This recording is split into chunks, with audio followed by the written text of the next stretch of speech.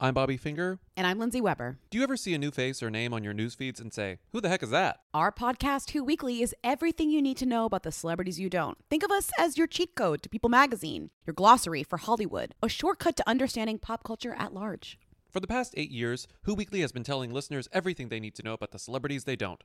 The New Yorker says we spelunk deep into the demi-monde with convivial delight. That's a direct quote. Mostly, we're going to explain to you Irish star Barry Keoghan's sudden rise to fame and relationship with a not-so-under-the-radar pop princess named Sabrina. The fake wedding Real Housewives star Cynthia Bailey had to promote a limo rental company. And why all the Gen Zers you know are talking about a guy named Benson Boone. Each episode goes deep into the biggest celebrity stories of the moment. And if you're still confused, we even have a weekly call-in episode where we answer the most burning celebrity queries. Who Weekly airs twice weekly with brand new episodes on Tuesdays and Fridays.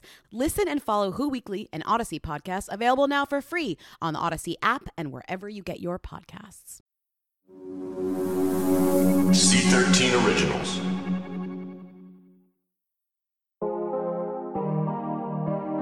We've spent the last 3 episodes with Donna.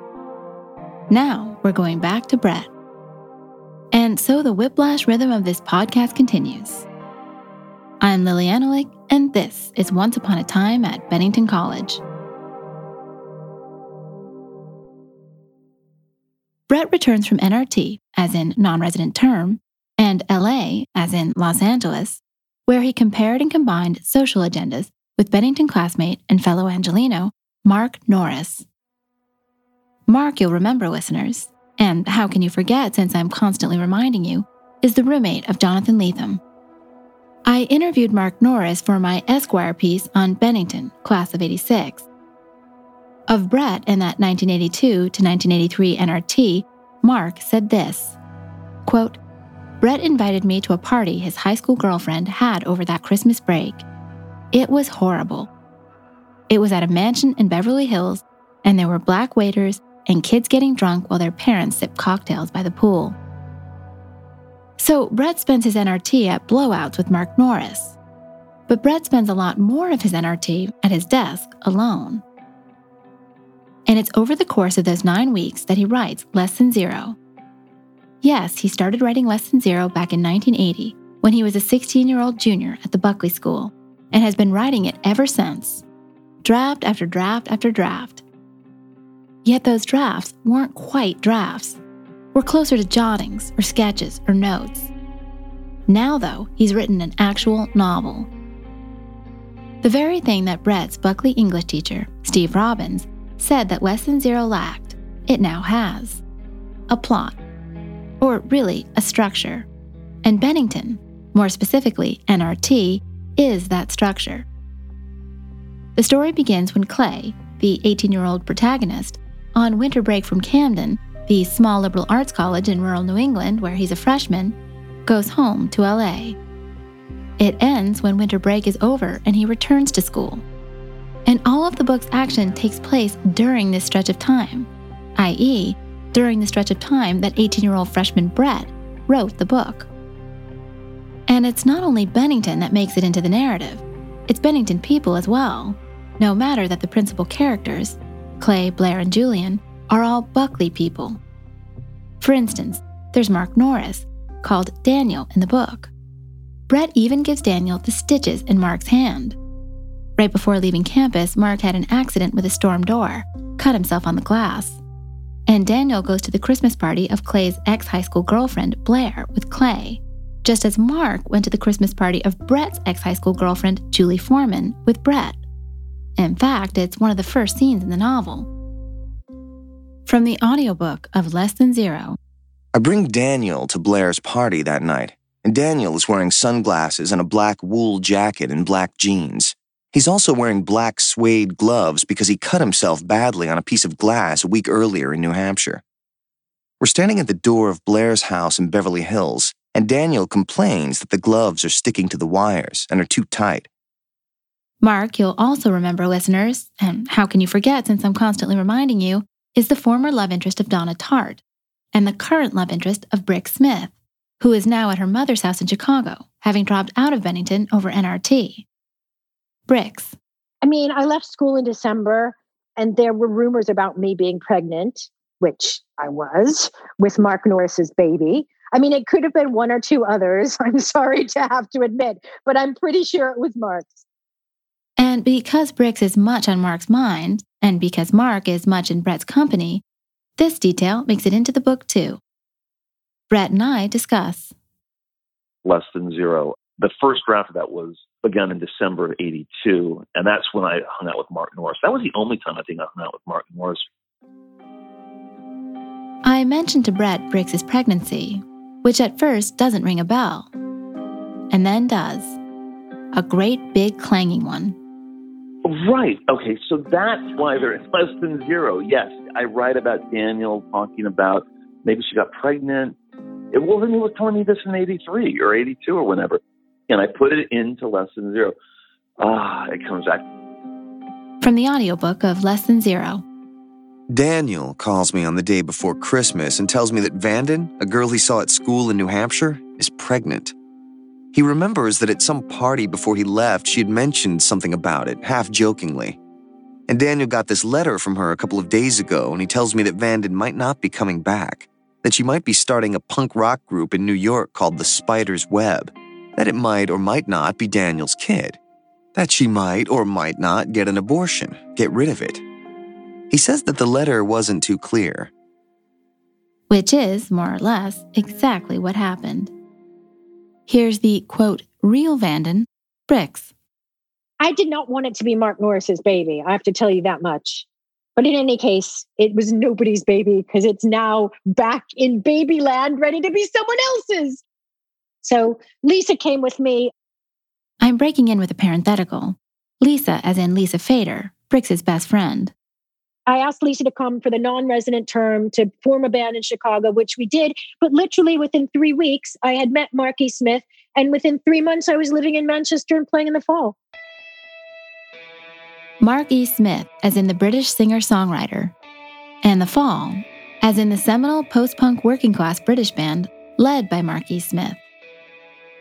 Ian Gittler remembers how head-spinningly fast Brix's ascent was. So I was friends with Oh, Brix. and excuse the background noise. Ian and I were at a coffee shop, empty when we arrived, packed by the time we were in mid-conversation. So Brix and Lisa Feder asked me to give them bass and guitar lessons because they wanted to start a band. I gave them a lesson and gave them assignments. And 1 week later, when it was time for the next lesson, the other girl hadn't done anything.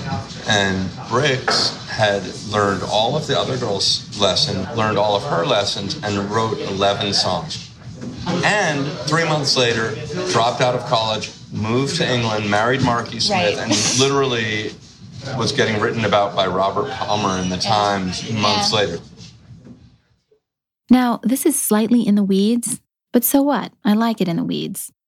Brix.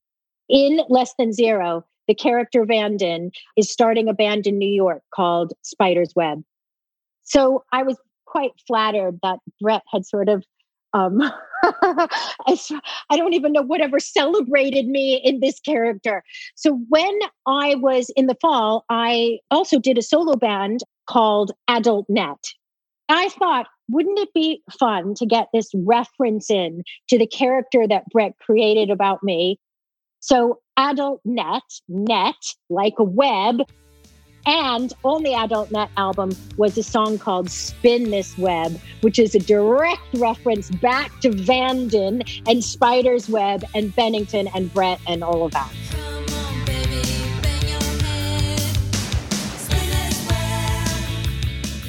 So Brix Smith is the first of the Bennington stars of this particular era to translate to real-world star. She will not, of course, be the last. Okay, so it's the new term, the spring term, spring of 83. About to begin is Nick Delbanco's fiction workshop. No more welcoming to freshmen than Joe McGinnis's nonfiction workshop was. Here's Brett. For some reason, that first month at Bennington, I had entree into a lot of faculty parties that my friends just didn't. I found myself at Nick Delbanco's house, him schmoozing around with me and his wife, his kids, a lot of other faculty members, smattering of students. I don't know if Joe had talked to him and said, we've got something very serious here. And Nick was the head of the literature department. So he wanted to know who this kid was. And here's Nick. You really have to be slower than I was or am not to notice that degree of talent. Brett again. In the spring of '83, he really took me under his arm, and I was kind of the star of his fiction workshop. Now, in episode 5, I observed that Bennington has its share of glamorous teachers, Nick Delbanco among them. Here's Nancy Morowitz, class of '86 and a student of Nick's, on Nick. I had a little crush on him because he had a deep, sonorous voice. It was very resonant. It was great to listen to. It was kind of sexy. I'd read a couple of his novels, and of course that also meant reading the About the Author page. I knew he'd been born in Europe. Father was an art dealer, and there's just this sense of a kind of deeply cultured, multilingual families of a certain kind in New York. And my impression was also that Carly Simon's family was the same. Nancy is invoking singer-songwriter Carly Simon because Nick was an early boyfriend of Simon's. And, according to rumor, much circulated at Bennington, Simon's 1972 classic, You're So Vain, was written about Nick. Mostly it wasn't. Mostly it was written about Warren Beatty. But partly it was. The apricot scarf alluded to in the song's lyrics is a Nick accessory. You tell him, Carly. In fact, in Janet Jackson's 2001 R&B hip-hop song, Son of a Gun, which samples You're So Vain, Carly Simon acknowledges the truth of this rumor. The apricot scarf was worn by Nick. You can hear her rapping in the background. The apricot scarf was worn by Nick. Nancy Morowitz again. So I can remember an article, I'm pretty sure it was published in Esquire. There was like a huge photo in the article of bulletin board in the office of some editor or possibly agent. But yeah, it was an enormous constellation of Post-it notes of who mattered in the literary world. I can remember peering at that photo.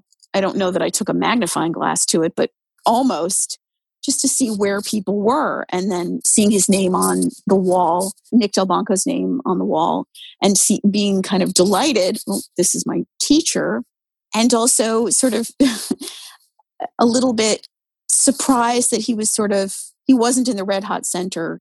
He was sort of maybe more peripheral. And Nick, in Brett's opinion, is as vital to his development as Joe McGinnis. And listeners, I apologize. In this next bit, you're going to hear my braying laugh, an awful sound. Ignore it as best you can. I did a major workshop where I wrote 2 or 3 of my best stuff, and Nick was so smart about it. I remember sending him drunkenly a fawning email in the late 90s where I said, it was you, not Joe McGinnis, who pushed my fiction and really supported my fiction. I mean, Nick was great to me. But Nick was also the kind of teacher who, the last class of our writing workshop, he decided to read 3 hours from his new book. Okay. We would take a break at the 90-minute mark, and then he goes, is everyone here? Chapter 4. His work in progress. And so, I loved him. He was very protective of me, and he really wanted me to be a symbol of Bennington. And I really think he was invested in my success to shine the light on Bennington. Just as Donna chose not to apply to Joe McGinnis's nonfiction workshop, though as a sophomore she's eligible, she chooses not to apply to Nick's fiction workshop. Something to note. Okay, on to Brett's sophomore year. The first semester is a crucial one, and yet difficult to account for. Brett. Something else was going on with me in fall of '83, and I really wasn't around. I was kind of lost in my own thing with Less Than Zero, and writing that book was kind of living out the rules of attraction. There was a lot of autobiographical elements in that book that were playing out in the fall of '83.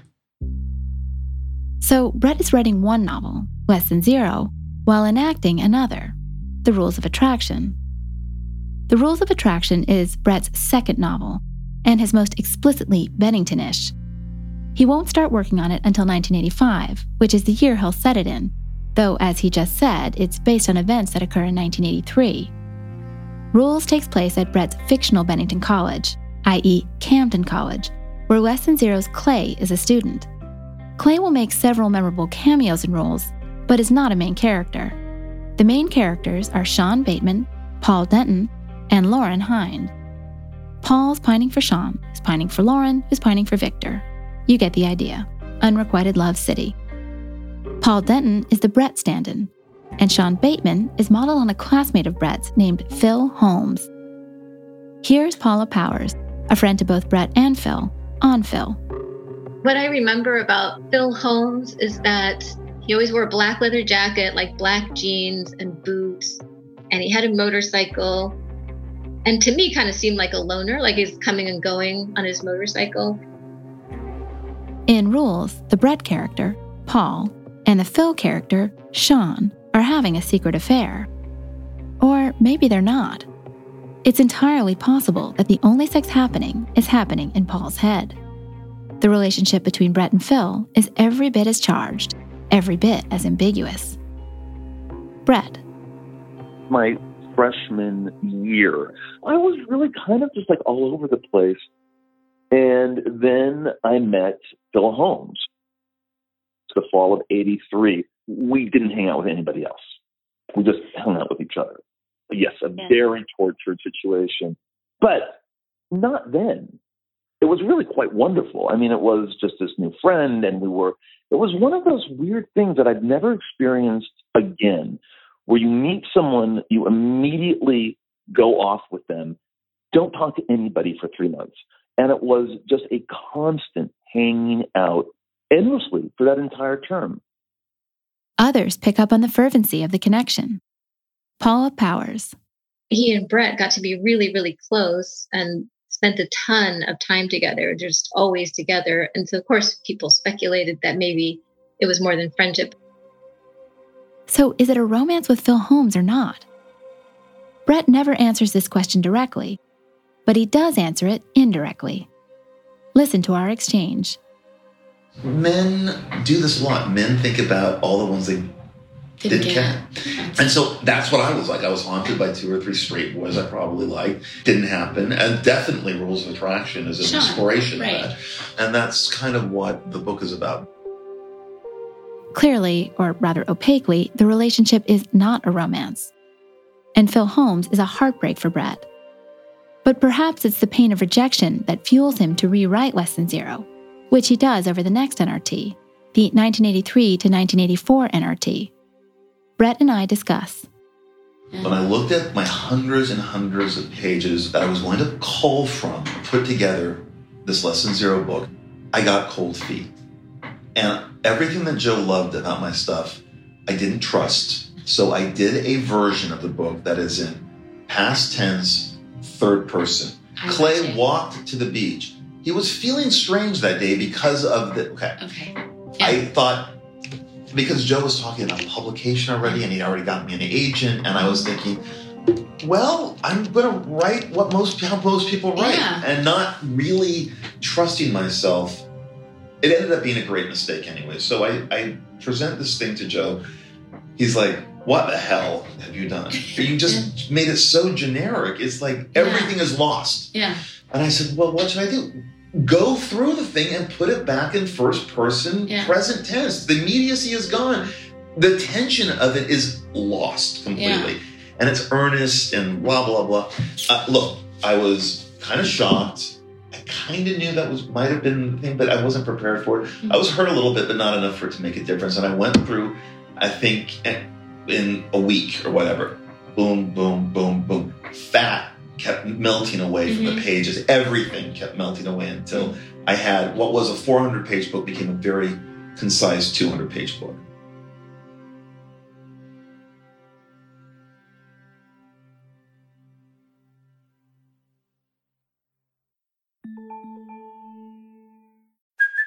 Hey, it's Kaylee Cuoco for Priceline. Ready to go to your happy place for a happy price? Well, why didn't you say so? Just download the Priceline app right now and save up to 60% on hotels. So whether it's Cousin Kevin's Kazoo Concert in Kansas City, go Kevin, or Becky's Bachelorette Bash in Bermuda, you never have to miss a trip ever again. So download the Priceline app today. Your savings are waiting. Go to your happy place for a happy price. Go to your happy price, Priceline. Hi, this is Amy Poehler, here to tell you about a new improvised show from Paper Kite Podcasts, the team that brought you Say More with Dr. Sheila. Check out our new parody podcast, Women Talking About Murder. It's a show about women talking about murder. Every episode features special guests, twists, turns, and the mystery of a missing co-host. Available on the Odyssey app or wherever you get your podcasts.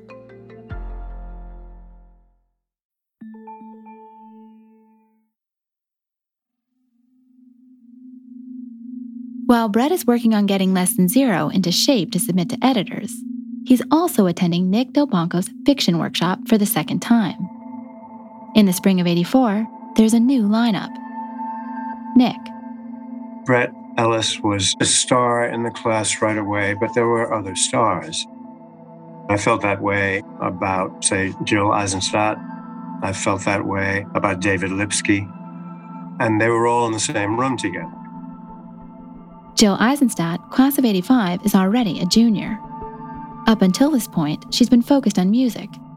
Jill is an accomplished flautist, and is only now switching her attention to prose.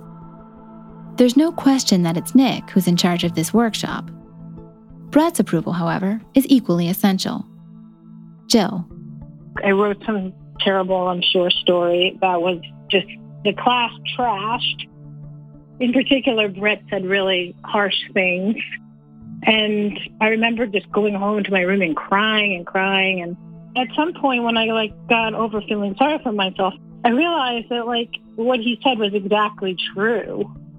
And then I just went to lunch, sat down with him, and I feel like we've been friends ever since. David Lipsky, whom you met briefly in episode 1, will meet properly now, is a freshman. David's at Bennington, but only by mistake. He explains. So my mom is a very well-known painter, and she had one of the most successful debuts of any painter in a decade or two. She had sold, I think, 200 or 300 canvases during her first year or two. And so my family had moved out of the city in the early 70s, and they moved to Bennington because there were a lot of painters there. Fun if semi-stray fact. David's mother, Pat Lipsky, was the on-again, off-again girlfriend of the gallerist, Dick Bellamy, father of Brett's freshman year roommate, Miles Bellamy. Vermont is but an interlude for the Lipskys. They'll move back to New York a few short years later. David, on his high school. I went to a school called Stuyvesant where the only thing that mattered day to day was what college you'd get into. And so I just couldn't be shed of that fast enough. So I went to Bennington, and I thought it'd be nice to be in this town that I had loved for the 2 years that we owned a farm there. And then I got there, and son of a bitch, if I didn't miss all those shitty grade grubbing kids. It was like, these people are not hustling the professors for recommendations. They're not asking for extra homework. They don't have that weird buzz of shared unimaginative ambition, which was the basic buzz at my high school. And the sick thing, it wasn't just that I had lost 4 years to that as a student. I missed it when it wasn't around. I thought, I have to get out of here. I miss being around people who I don't like. David sets his sights on Brown. Now, David may be young, but he's already seasoned. He's been granted a full scholarship to Bennington by the National Foundation for Advancement in the Arts. And though he wants out of Bennington and fast, he doesn't intend to waste his time there. Nancy Morowitz on David. He certainly made a splash. I mean, he was cute in that sort of owlish, studious boy way. And, he very often wore a tweed blazer with a sweater underneath it. He looked so different from most of the boys there. He was someone who was thought to be a prodigy in certain respects. But he was also kind of self-promoting. I think I heard about David from David, Brett is a rite of passage for Jill. So he will be for David. Brett came to find me after winter break because I was the second person to get into Nick Delbanco's workshop as a freshman. The first person to get into Nick Delbanco's workshop as a freshman was Brett. It was like a sort of neatly designed story. Brett was like, he was cool. Like, he was magnetic. He was eye-taking. One of those things where we would go back to your dorm and you would be like, I'd love to continue this conversation, but I don't want to seem too forward about pushing this friendship. In a way, it's a flirtatious sort of energy. So when I met him, I think he was wearing sort of a woolish or a tweedish sort of overcoat with a t-shirt and Tretorns, sunglasses indoors. So like someone who had flown in on a whim from Los Angeles and just was dressed for whatever the season was at LAX. And some friendly person had picked him up and had handed him an overcoat. And I remember looking at him and thinking, I really like this person, and I am not going to understand this person. David's language is the language of infatuation, even if he's heterosexual. Part of the excitement around Brett, aside from him being very talented, was that shimmer of darkness in his vibe. Brett and Amy, they were always playing Murder by Numbers, which was a Police B-side that for whatever reason, Brett, who liked violence, he would play that. Amy, as in Amy Herskovitz, class of 85, Brett's close friend. Like if you were at the cafe for like an hour or two having a Jenny Pale or something like that, there would be Sexual Healing, which was a Marvin Gaye track. Or there would be whatever top 40 shit people were playing on the jukebox. And then you knew when Brett and Amy had come in, when Murder by Numbers played, and then when it kept playing.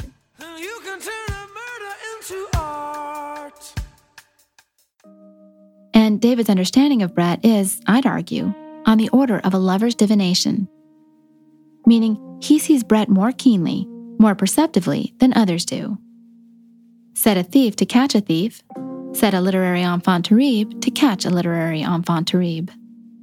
There was not exhaustion because Brett was always energetic, but there was a very compelling absence, a very charismatic absence to Brett. He just wanted to come off sort of doomed and unfocused in the way of Maria in that great Didion novel, Play It Isn't Lays. And kind of however casual he seemed, like he was disciplined as a young writer and he was reading and working like crazy, but he did for some reason want to come off as somebody who had seen too much and felt too much and just was taking a rest cure somewhere. And weirdly enough, he was taking his rest cure in the both supportive and then darkly competitive world of the writing program at Bennington College. In terms of their artistic intensity, the scope of their ambitions, Brett and David are a perfect match.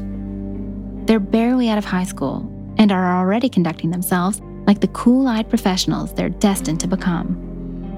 He was the first person I'd met my age who loved books and was just trying to figure out how to write them, who was looking at people's styles, looking at people's careers, doing with writers kind of what other kids do, like with baseball cards, saying, when did they first publish? How did they first get published?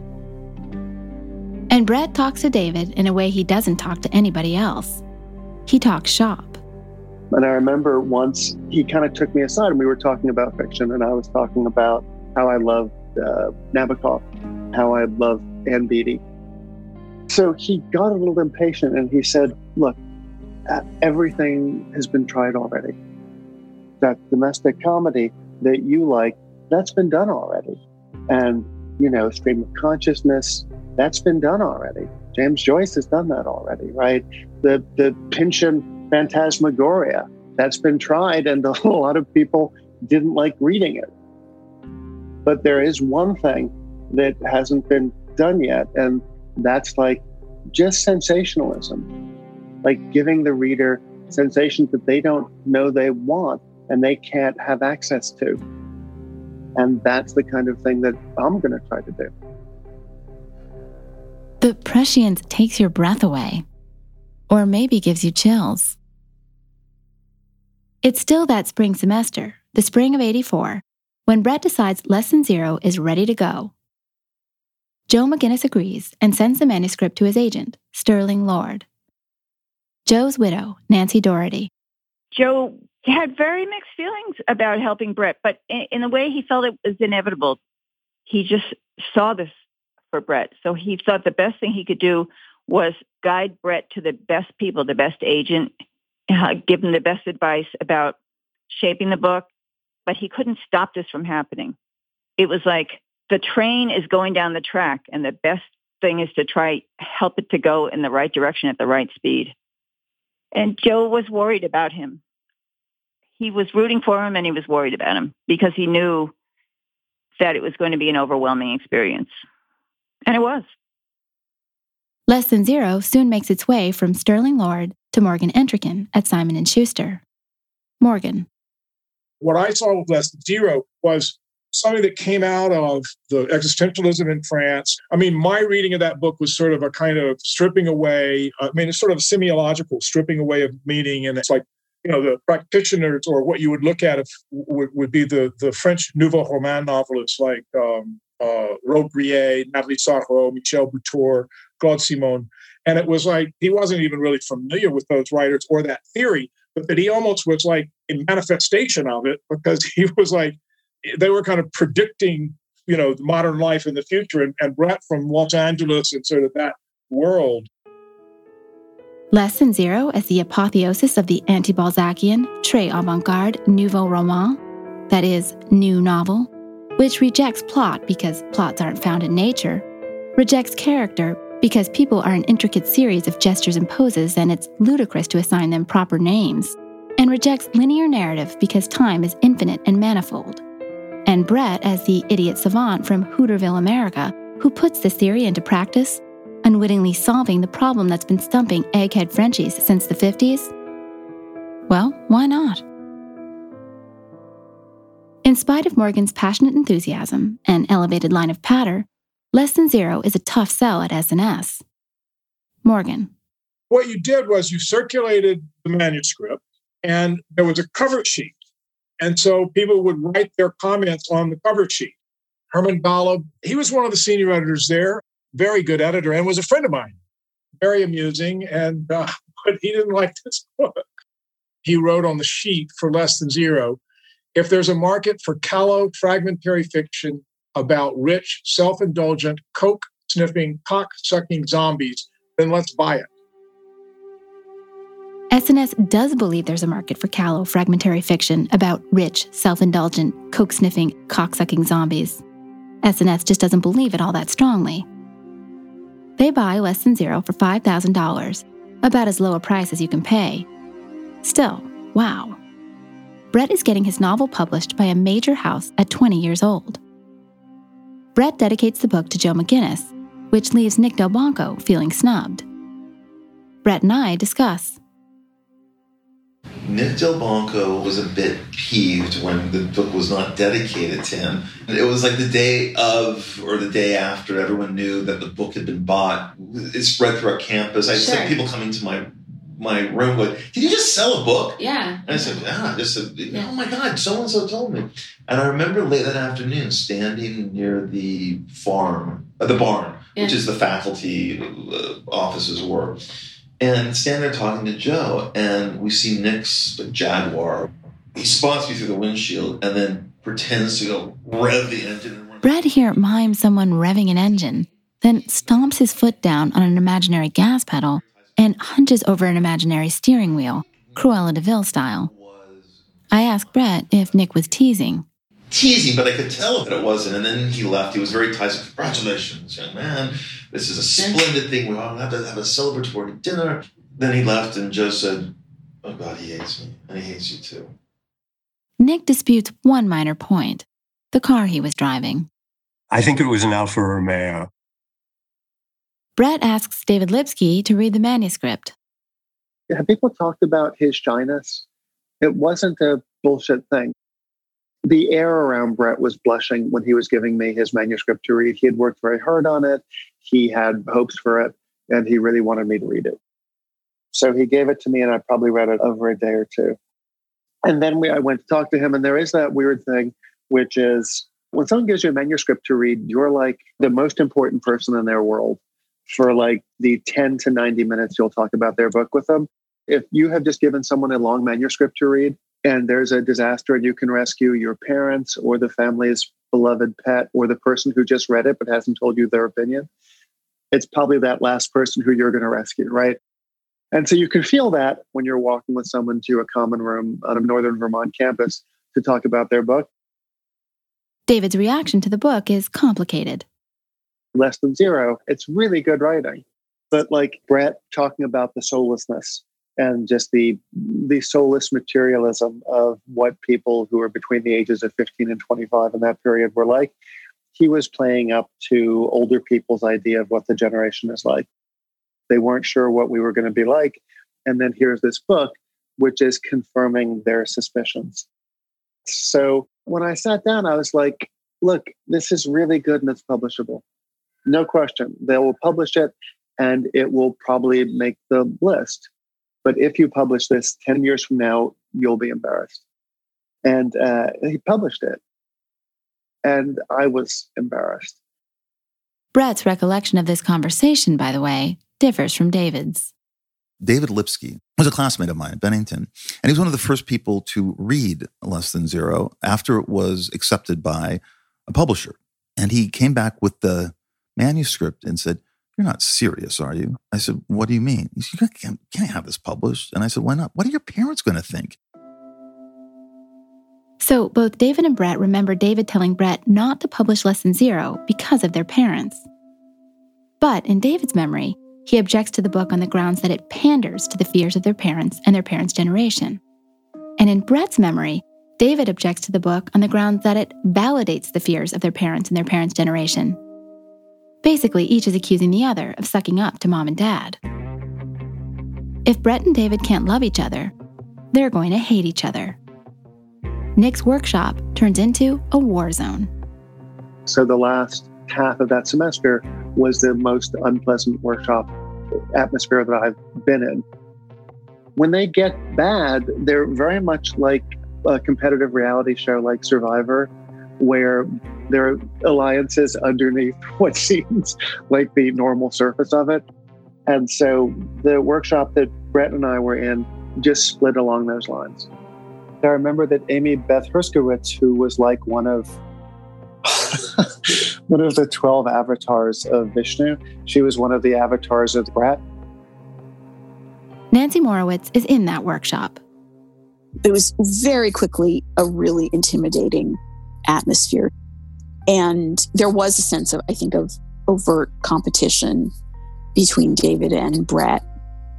I can remember Jill Eisenstadt being someone who was also kind of a bright light in the class, along with the two of them, which, might have been tough for her. I don't know. I mean, it's striking to me, too, that my impression of it was that it was such a male-dominated class in a place that was otherwise predominantly female. Jill. I felt like I didn't make the grade or whatever. It was competitive for sure. So Jill's too self-effacing to realize she's even in the mix. Or maybe she's just too smart to raise her head, risk getting it shot off. Needless to say, Brett does not take David's advice regarding Less Than Zero. He spends the summer of '84 at Bennington, putting the finishing touches on the book. In fact, the very last time he edits it is in his dorm room in Bingham House.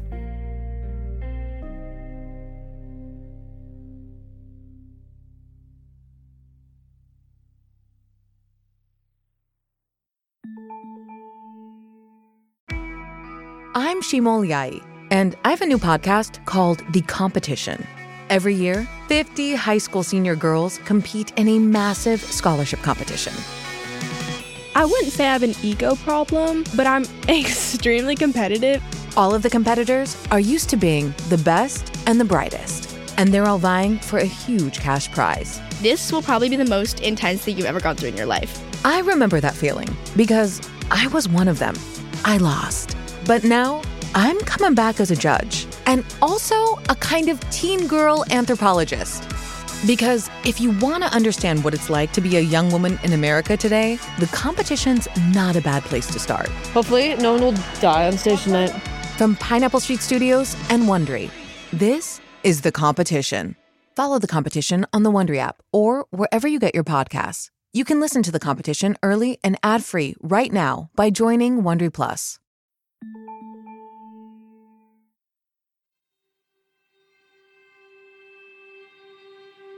Brett's book is slated to come out in the spring of '85, but he still has to go to school in the fall of '84.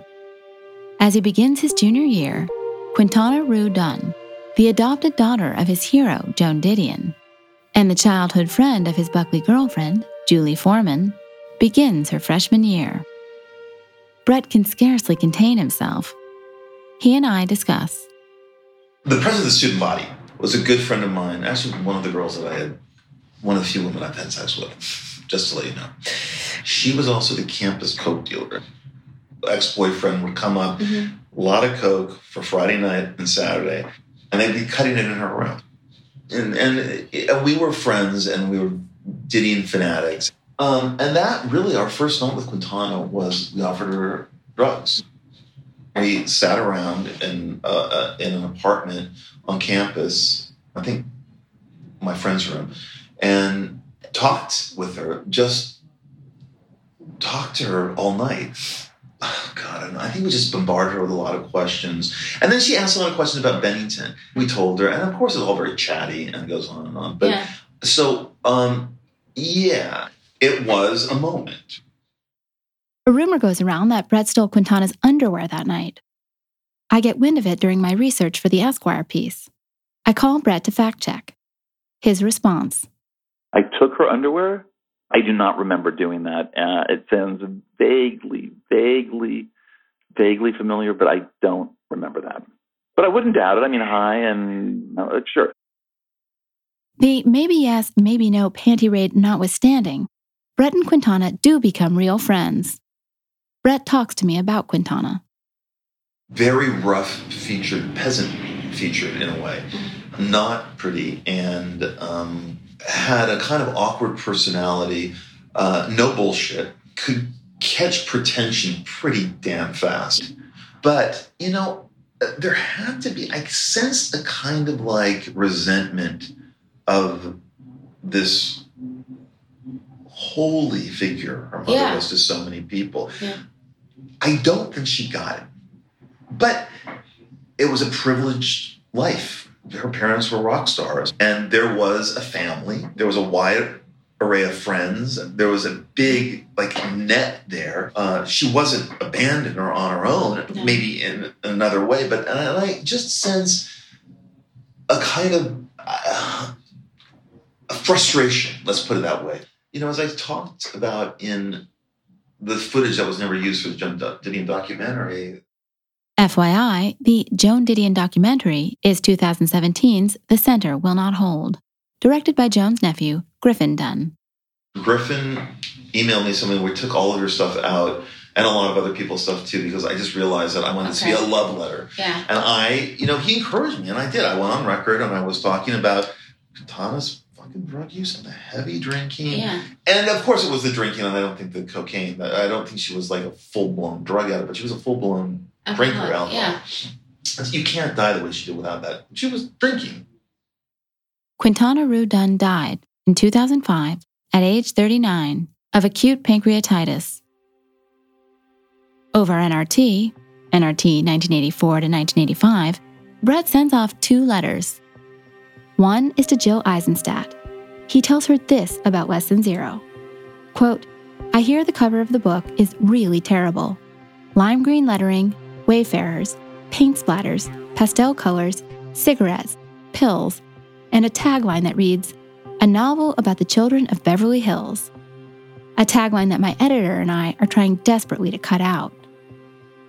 He's right to bitch about the tagline, which he does succeed in excising, but he's wrong about the cover itself. Ian Gittler. That cover definitely had impact. I mean, this is pre-internet. This is barely MTV. I'm not sure that there were too many iconic pairs of sunglasses in 1985. There was Jack Nicholson's Pair Soles. I'm remembering Jean-Luc Godard in a beret and a pair of sunglasses. during the making of Breathless. And Elvis Costello's. Costello wears them on the cover of his 1981 album, Trust, which is hanging on the wall of Brett's dorm room and which is remembered so vividly by Jonathan Lethem. It was the poster from Trust, Elvis Costello's fourth LP. And if you Google it, you'll see Elvis Costello's looking out over his sunglasses. The Elvis Costello nod is fitting since the title of Brett's book is the title of an Elvis Costello tune. Less Than Zero is the 8th track on Costello's 1977 album, My Aim Is True. Back to Ian. The idea of touch points or visual cues, these were things that you learned from seeing pictures of the people that influenced you. And suddenly with MTV, there was this democratization of fashion, and the concept of personal style really changed because suddenly everyone could kind of look like their favorite icons of culture. Wayfarers certainly took on a different meaning once Less Than Zero was published. Part of it had to do with the fact that counterfeit materials being generated in China and sold on the streets of Canal Street. Brett's book was synonymous with $3 Wayfarer knockoffs. And he was young and he was handsome and he wore these glasses, and it really did become a thing. Ian is perhaps overstating the case a bit. Don Johnson is wearing Wayfarers in Miami Vice, which debuts in 1984, as is Judd Nelson in one of the biggest movies of 1985, The Breakfast Club. But his point is taken. The Less Than Zero cover and Brett's look seem emblematic of the decade and of Generation X, just starting to announce itself. The other letter Brett sends over that NRT is to Paula Powers. He writes, quote, I am nervous and excited and depressed about the release of the book. Depressed because there is so much I want to change and cut, and now it's too late. Brett's anxiety is justified, though not for the reason he thinks. Here's Jerry Howard, a young editor at Penguin in 1985, on Less Than Zero's precarious pre-publication position. The book was signed up by Morgan Entrekin. It wasn't overly popular with the older set at Simon & Schuster, and I think somewhere in the middle, didn't Morgan go off and buy Grove Press or something like that? And then I think Bob Asahina was assigned to it. Morgan Entrekin does indeed leave S&S to start his own imprint. An unfortunate development for Brett because Morgan, a brilliant editor, but also a bit of a playboy and wild man, appears ideally suited to Less Than Zero. Taking over for Morgan on Less Than Zero is Bob Asahina, a distinctly less promising match. Jerry Howard on Bob Asahina. The weird thing about Bob Asahina is that very smart guy, but very politically conservative. Bob Asahina really made his bones, not with Bret Easton Ellis, but with the Book of Virtues. The Book of Virtues, subheading A Treasury of Great Moral Stories, is by William J. Bennett, Secretary of Education under President Reagan, soon to be Director of the Office of National Drug Control Policy under President George H.W. Bush. And Asahina would later edit the self-help classic, The 7 Habits of Highly Effective People, by Stephen R. Covey. So Less Than Zero is orphaned, then left in the care of a man who, in terms of taste, interests, inclinations, seems almost comically out of sympathy with it. And yet, it receives the nurturing it needs. From Asahina, an intelligent and conscientious editor, whatever his political and personal views, and from another source as well. Again, Jerry Howard. Bonnie Nadell, an assistant in the subsidiary rights department. She was the person who answered the phone for Susan Campbell. I met her at some party for S&S book, but I liked her, and we ended up having lunch, and we were talking about Less Than Zero, and she let slip that they were having problems with the ending. A 23-year-old Bonnie Nadell has just been given a copy of Less Than Zero by her boss, Susan Campbell. Bonnie takes over the story. I read it and I loved it, right? Loved it. But I also thought, oh, it's really dark at the end. Like it just sort of ends with like the characters overdosing and like bad things and all this stuff, right? And I was like, God, this is just a little too bleak. I think he should move a section that was somewhere in the middle of the book to the end so that it has a more optimistic, slightly more hopeful resolution. And so I wrote this whole explanation of why I thought the book needed change. I gave it to Susan, and then it all happened. I never talked to Brett directly. I don't even know to this day if he knows where this editorial note came from. The optimism Bonnie speaks of is very faint, the barest glimmer. Clay and Blair remain estranged, Julian lost in addiction and degradation. But that optimism is there. All of it contained in the novel's final 3 words, after I left. Which means Clay makes it out of LA. He escapes. That Bonnie's suggestion is taken signifies 2 things to Jerry Howard. A, Bonnie Nadell is very smart. And B, Less Than Zero wasn't high up on the list of things to think about at Simon & Schuster. It's very unusual for a very junior member of the company, not even in the editorial department, to have had that kind of input on editing a book. Simon & Schuster doesn't seem ready for Less Than Zero. Ready or not, though, here it comes. Publication date, May 16th, 1985. Brett. It was happening the last month of my junior term because the book was getting reviewed and there was a huge thing in the Village Voice that came out like a couple weeks before publication, and it got everyone super excited and set the ball rolling. That was the beginning and the end of something. Next time on Once Upon a Time at Bennington College. Donna, she was kind of more curious than I think a guy's girlfriend should be. She wasn't, I don't want to say flirty, but it was just kind of creepy. She once sent me, well, she put a note in my box. It was all typed, so it was the feminine handwriting, and it was saying things like, oh, we are kindred spirits. And who used the term kindred spirits in that 1980 Vermont? No one did. And so I think she rather enjoyed watching me twitch. This has been a presentation and production of C13 Originals, a Cadence 13 studio. Once Upon a Time at Bennington College is executive produced by me and Chris Corcoran, created and written by me, directed by Zach Levitt, edited by Perry Kroll, script edited by Bruce Handy, production support and additional editing by Ian Mont, mixed and mastered by Bill Schultz, production coordination by Terrence Malangone, studio coordination by Sean Cherry, artwork and design by Kurt Courtney, marketing by Brian Swarth, Josephina Francis, Moira Curran, and Melissa Wester. The original music is by Joel Goodman.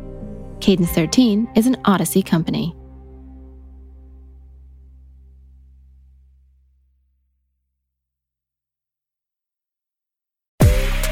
It's Sophia Franklin, and if you don't already know, listen up. My mini-series is live now each and every Monday, and the only person missing is you. We're dating, we're dumping, we're learning, and we're tapping into all the feels that originally brought us together. Listen and follow Sophia with an F on the Odyssey app or wherever you get your podcasts.